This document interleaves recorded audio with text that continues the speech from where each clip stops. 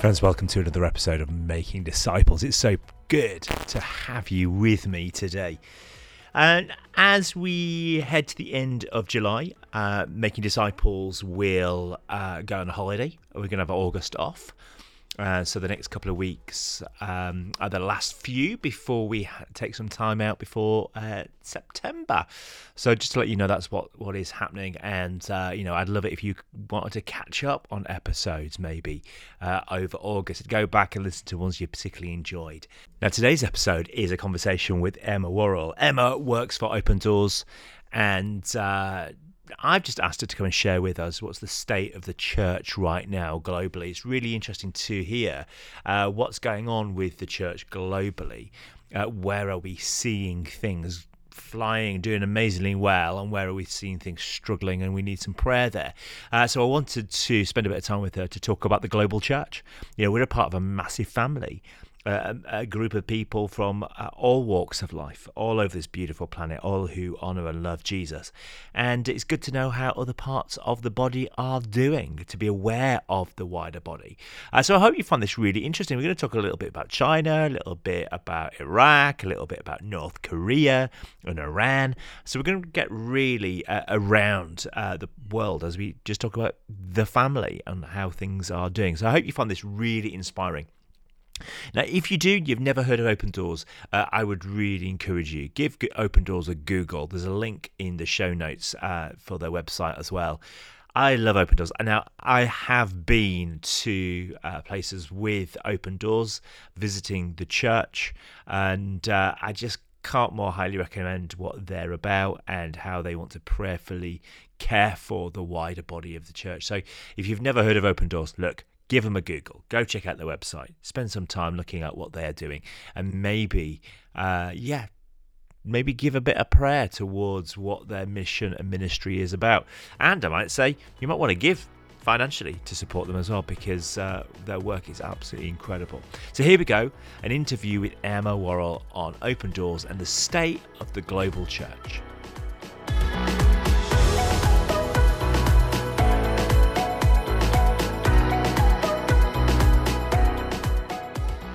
Emma, welcome to Making Disciples. Thank you so much for spending a bit of time with us. Oh, it's fantastic to be here, Chris. Yeah, brilliant to have a chat.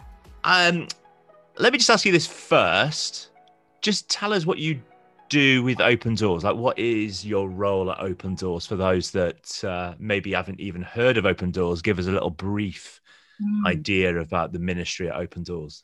Sure thing. So, well, we support the 1 in 8 Christians globally who suffer for Jesus, suffer for following Christ, being disciples for, that is the price that they pay essentially. And we're all about, our mission really is all about bringing them hope and resources, strengthening them spiritually, emotionally, and physically, doing anything that we can to do that. And I guess really in a very simple way, in terms of what we're doing then in countries like the UK, where there is freedom to choose religion and belief and all of that, and the freedom to practice being a Christian is essentially that we want to say, look, we want to stand with those who share our faith, but not our freedom. And I guess I've been part of the Open Doors team for many years now, and so it's a big privilege of mine to share the stories of Christians who so often sadly are out of sight and out of mind.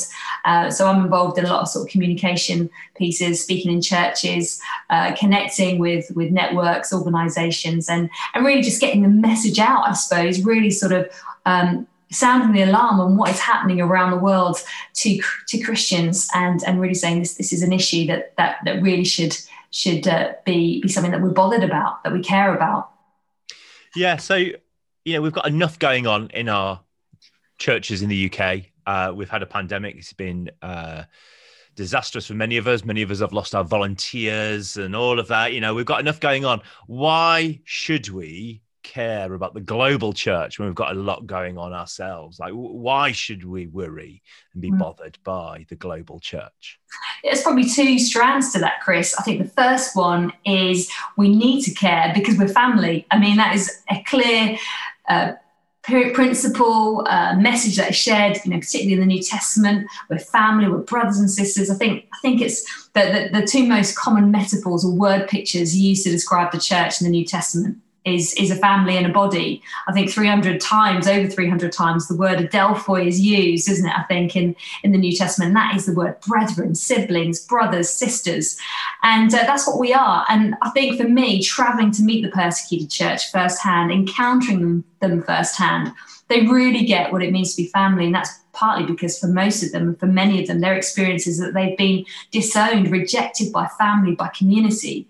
And they discover just the immense value of what it means to be part of the body of Christ, the family of God. Just recently, I came across a story of an 18-year-old from India called Nikhil, and he was from a high caste family, so very privileged status in India. But when he came to faith, his family were absolutely livid with him. His own brothers beat him up, left him really in a bad way. He was taken in by the local church and basically says this: my own family disowned me, but now you're my family. So we get a new definition of what family is meant to be, I think, as Christians, don't we? Or that's what we're meant to live out. We're meant to sort of live that and embody that, being family. And the second thing, Chris, and I think this is something that's had a profound shape on my own walk with Jesus, my own discipleship journey, I suppose, is actually their stories really shape and mold our own story of faith. Like their stories encourage courage in us. So it's this mutual connection that we have as the body of Christ. They need us, but we really, really also need them. And I think that's a powerful thing and a bit of a game changer as well, I think. I think when I realized there was a global church, this body of Christ, it wasn't just they were worshipping in their churches and we just left them to it, but that this was a body and that God was at work in these churches. I suddenly realized that some of these places and these believers were more on fire for their faith than I was. And that they were living their life for Christ in a way that made me feel ashamed that it was not quite where you saw them living their lives. And you read the Gospels, you go, well, of course they were on fire for Jesus in that particular way, living this radical life, because they had Jesus right there. We haven't got Jesus with us in the same way, so maybe we're just not quite the same as those disciples. But then you see the church in many regions of the world where they are living what we see and read in the Gospels. They're living and breathing it, and they're seeing it, and that then is like, oh my gosh. I need to take this into account. So yeah, the church is global and we should care for the global church. Where is the global church up to? What's going on? What's the story of the global church right now? Inspire us with what God is doing through his church. Yeah, I think Chris, when we think about the persecuted church, it's almost like there's the sorrow, but on the flip side, you've got the joy, you've got the darkness, but you've got light, because actually, Jesus is at work in the darkness and danger and difficulty. And we see that lived out in the lives of persecuted Christians time and time again. So, the sobering stuff is that we're seeing an increase in persecution pretty much everywhere. At Open Doors, we talk about like a global shrinkage in the freedom space to be a Christian. We've seen that intensify over recent years. We see, particularly around sort of key festival moments in the church calendar, persecution often escalates, particularly what we call the smash kind of persecution, which is like the violent attacks that might take place. So this year, Palm Sunday in Indonesia, there was a terrible suicide bombing that took place, and we see that, and we kind of know that these things probably are going to happen. So we see persecution intensifying, but equally, like you're saying, we see stories of just ordinary believers simply willing to give their lives for Christ. I was just thinking, that verse in Philippians 1:21, for me to live as Christ, to die as gain. So often persecuted Christians quote that as their go-to scripture, like, they have this unshakable, resilient faith, knowing that they're made for more, knowing that the best is yet to come. And that just keeps them going, I think, in their walk with Jesus. But yeah, I think, I think of China, a country where quite rapidly we've seen persecution increasing in the last few years as state control and surveillance increases.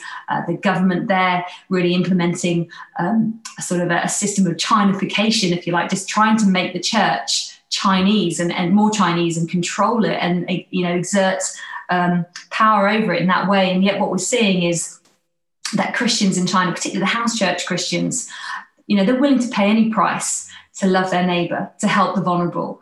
And I love that. So there's stories of, as during COVID last year, perhaps some of the elderly were being neglected in certain communities in China. There were restrictions about, where you could go and when you could be out and about. But actually, it was Christians risking their freedom, their own well-being, to go and visit the sick and the elderly and provide care and attention to them. And it's really similar to what you were saying really about the early church and, that movement of risk takers risking themselves, their well-being to love their neighbor, essentially. So we're seeing that all over the place. But in terms of the reality, we are seeing some really tough stories. Think of India right now. Struck down by pandemic and increased persecution. You've got sort of mobs promulgating, preaching lies against Christians, and you've got sort of an extremist Hindu ideology that is being sort of shared quite widely and really ramping up persecution. But in the midst of that, there are stories of Christians just seeking to just to stay strong. I was hearing a story of a lady called Kusum in India. Her husband he died a few years ago. Then later on, her son was killed, and she was blamed by the family, by her husband's family for what had happened, which is just incredible. And then her father-in-law one day went and, armed with an axe, was going to try to kill her. So the story of persecution has been really intense for her. But the great story is she's just faithfully kept going, kept loving Jesus, and just through her words and actions, kindness, compassion, her heart for her community, her family, her wider family. During lockdown particularly, she's seen some change happen. She's been praying for her neighbours for healing and for God to be at work. They got healed, and something like 10 families in her village have now come to faith in Jesus. Isn't that amazing? Just a quiet faith, but lived out in a very faithful way. That's so good. Can we just go back to what you were saying about India for a moment? Because this is, I'm about to say this. Tell me if this is true or not. But I'd heard that 2,000 church leaders had died of COVID in India in the last year. Is that number right? Yeah, I'm not 100% sure on the numbers, but definitely from our contacts on the ground, local partners, many of them have been suffering quite extremely from the virus. So I wouldn't be surprised if this is a population of over 1 billion people. We know that COVID has hit them hard, particularly this year, haven't we? So I wouldn't be surprised if it's up there. And yeah, from our sort of conversations with teams on the ground, they have been suffering a lot. Yeah, I think leadership of the church is not the most important, in the sense that it's the body of Christ. The church will continue without a church leader, but the leadership brings direction to the church. And so when you hear that there's 2,000 churches out there that are missing their leadership, yes, there'll be more people that will step in, I'm sure. You just think actually that the impact that has on the local church in grief, in terms of their mission. So, that just really brings to home for me just the difficulties of global church with the pandemic on top of other things. Yeah. What's happening in India with the persecution of Christians is horrific in itself. And then you hear about that on top. You just think, actually, our brothers and sisters in India are really going through it in the church. I think, I mean, just thinking into that, I was thinking of that passage in 2 Corinthians 4 where it talks about struck down but not destroyed, and in India, they've been struck down not once but twice. There's the pandemic and increased persecution. Yet in the midst of that, they're still not destroyed. They're still bouncing back. They're keeping going. And you're saying about those leaders who have died tragically through the virus, through the pandemic. I suppose it's just praying that in that fragility, in the, you see these churches as jars of clay. The presence of Jesus is there, and we just pray that in the weakness, the fragility of this moment, that the Spirit of God will break out and be at work.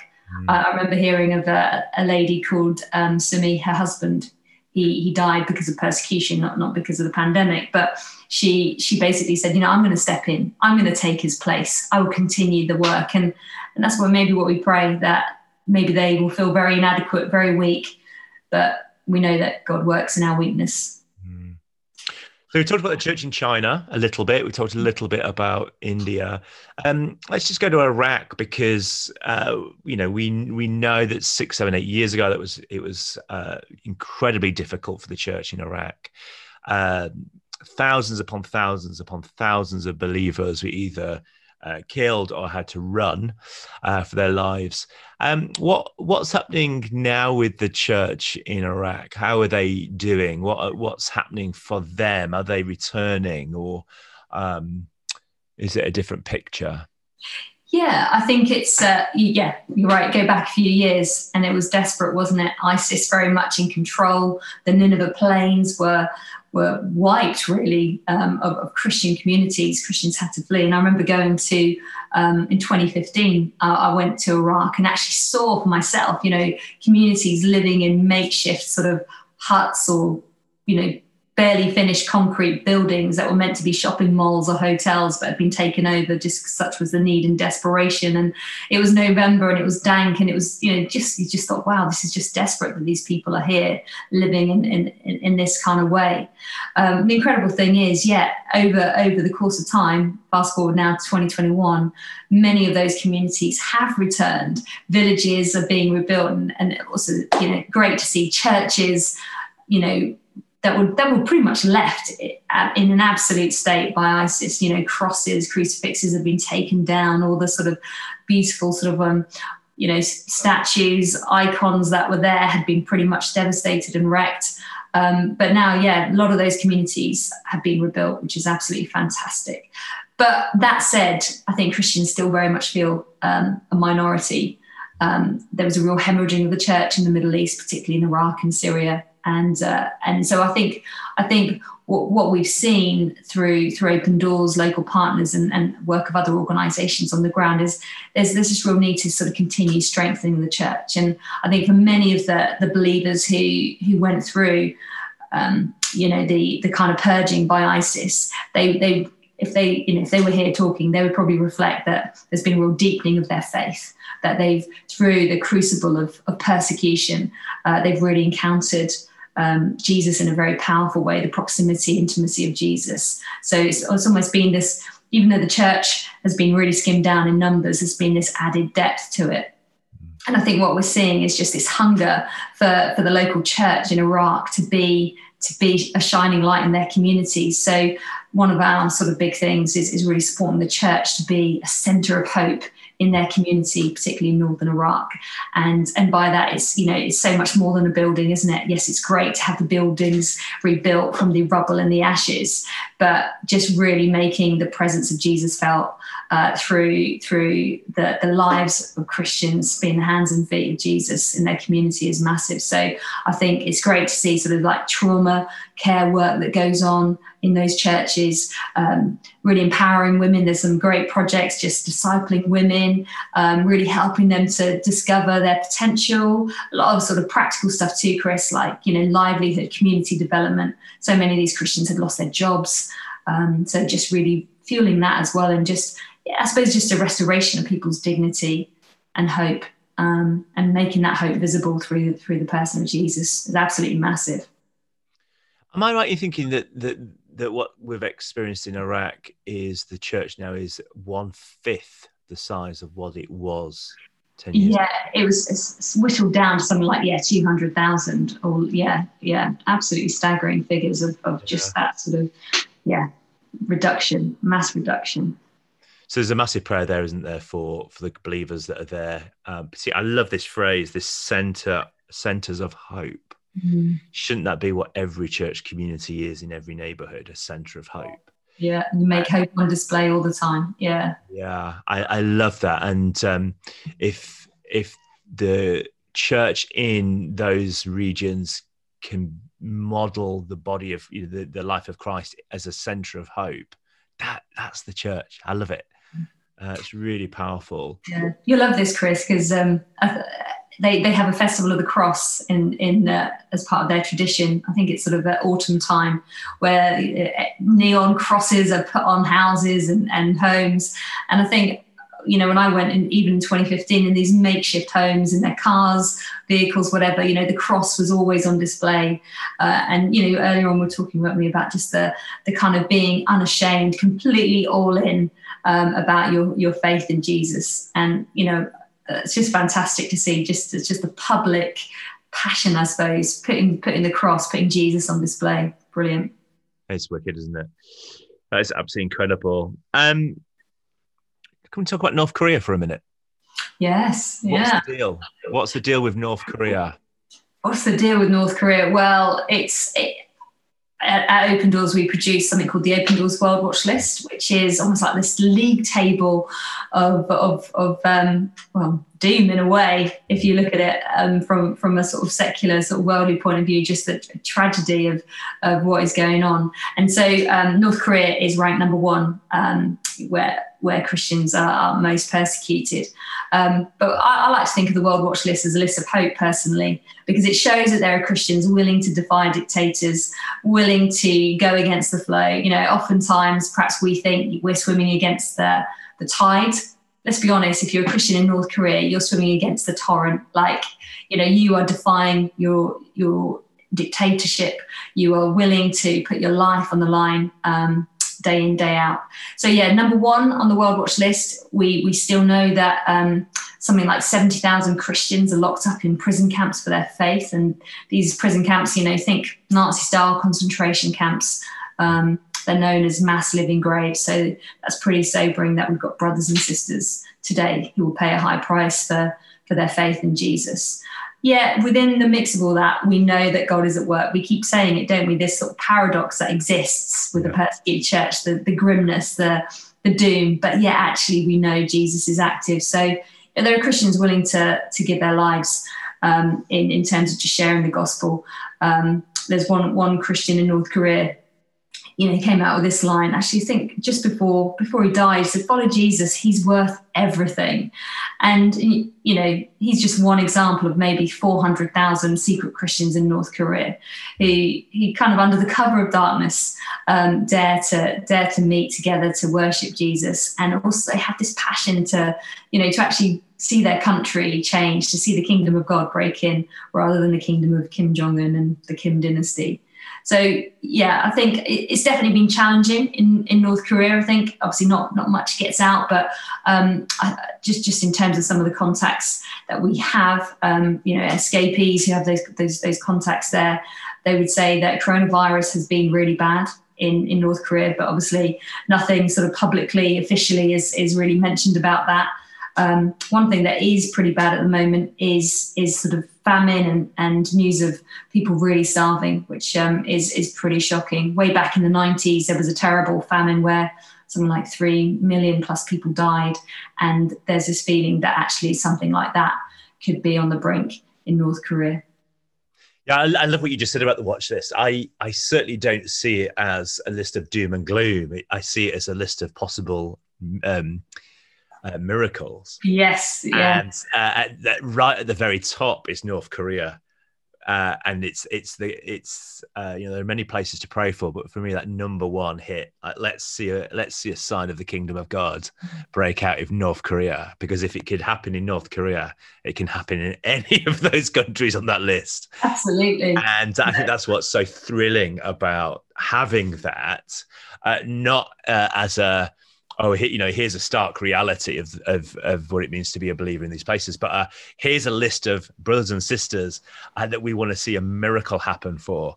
And for me, it's a hopeful list of God breaking in, and it's subversive. The kingdom of God is an illegal mustard seed, Jesus said. Yes.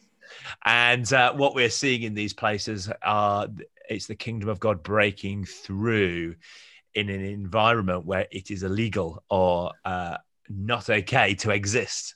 And yet the kingdom of God is going to do it anyway. Yeah. So therefore, my prayer for those places is to cheer on what God is doing in his kingdom, Come on, Lord, more. Come on, Lord, don't withhold yourself from them. So it is an exciting list to be praying into, and Yeah, I think, Chris, it's a reminder, isn't it, that it's a failing race to destroy God's church. You know, Matthew 16, Jesus said, you know, the gates of hell will not prevail against it. I'll build my church. And so I think, North Korea actually tops the list of the failing race to destroy God's church, because we know he's going to build it no matter what. Yeah. Can I, just the last few minutes that we've got about 5 minutes left. Can I ask you, are there any stories that you're hearing that are just raising your faith levels from the global church? Yeah, I mean, I guess, Chris, there's so many stories from the persecuted church. You know, we get peppered with them really at Open Doors, which is absolutely fantastic. And I think in lots of ways, you know, hearing Christians' response when tragedy strikes. So just a real quick example, maybe, you know, when the suicide bomber attacked a church on Palm Sunday in Indonesia, what was incredibly beautiful was just hearing the response of Christians, particularly sort of the Open Doors perspective, the Open Doors local partners, literally going there within hours to go and be with the believers who are suffering, to suffer with them. I mean, that is what we're meant to do, isn't it? That's what compassion is. Compassion is, you know, feeling it and actually acting upon it and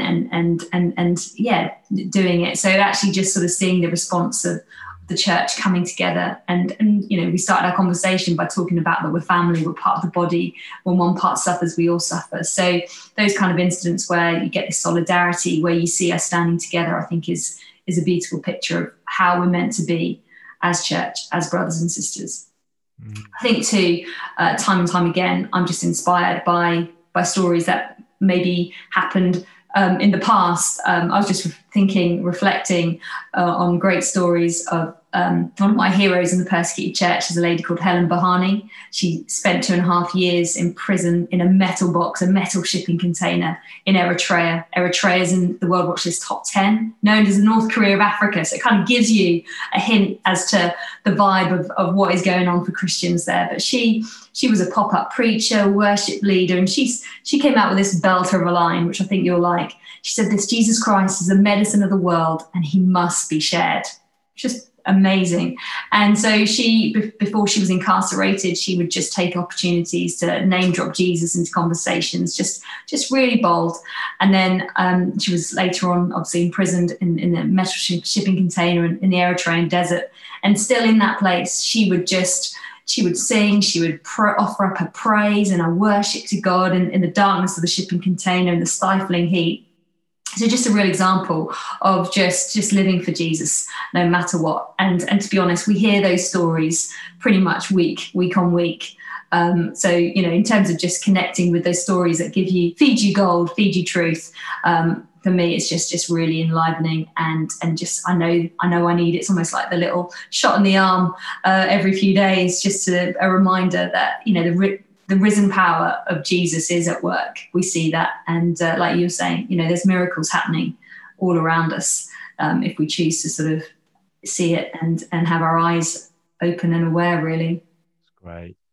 Hey, if somebody's listening, and if somebody's listening, we know people are listening, but want to know more about Open Doors and the World Watch List and how to get praying, where can they go?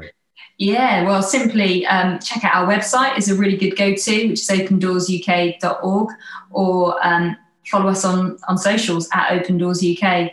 We're always sort of, you know, sharing updates of what's happening. Might be, you know, urgent prayer requests get posted on our socials very quickly. It's just a great way to stay connected, stay up to date, be informed, but also encounter the God of the persecuted church. Because let's be honest, sometimes we can find him, don't we? And I think actually when we encounter the persecuted, they just kind of show us perhaps glimpses of God that we might not have seen before, and then widen our vision, really. That's so good. And it's worth saying, isn't it, that if you lead a small group, Open Doors, you guys have got resources on your website to get people praying. If you lead prayers in your local church, head to Open Doors website to be inspired to pray for the global church when you lead your church into sessions. If you're preaching this summer and you need some good illustrations, head to the Open Doors website. There's nothing better than dropping in some Open Doors stories in your sermons as you preach this summer. I would say the Open Doors website is a gift for anybody who wants to help others in their church engage. If you're a youth worker and you want to inspire your young people that Jesus is bigger than what they see in their local church, head to the Open Doors website. Really, there's so much resource there for us, isn't there? So definitely head there this summer if you're involved. And that passage that was mentioned earlier, Philippians 1:21, for to me, to live is Christ, and to die is gain. We really need to recognize that our brothers and sisters are dying for their faith, and yet we are fast asleep very often in the West. And, we do need to wake up to not just their persecution, but what it means to live for Jesus in our everyday, in our workplaces, in our homes. The persecuted church, the global church, can inspire us to live our lives so much more dynamically wherever we are in the UK. Thank you so much, Emma, for spending time with us. That's really, really good. Bless you.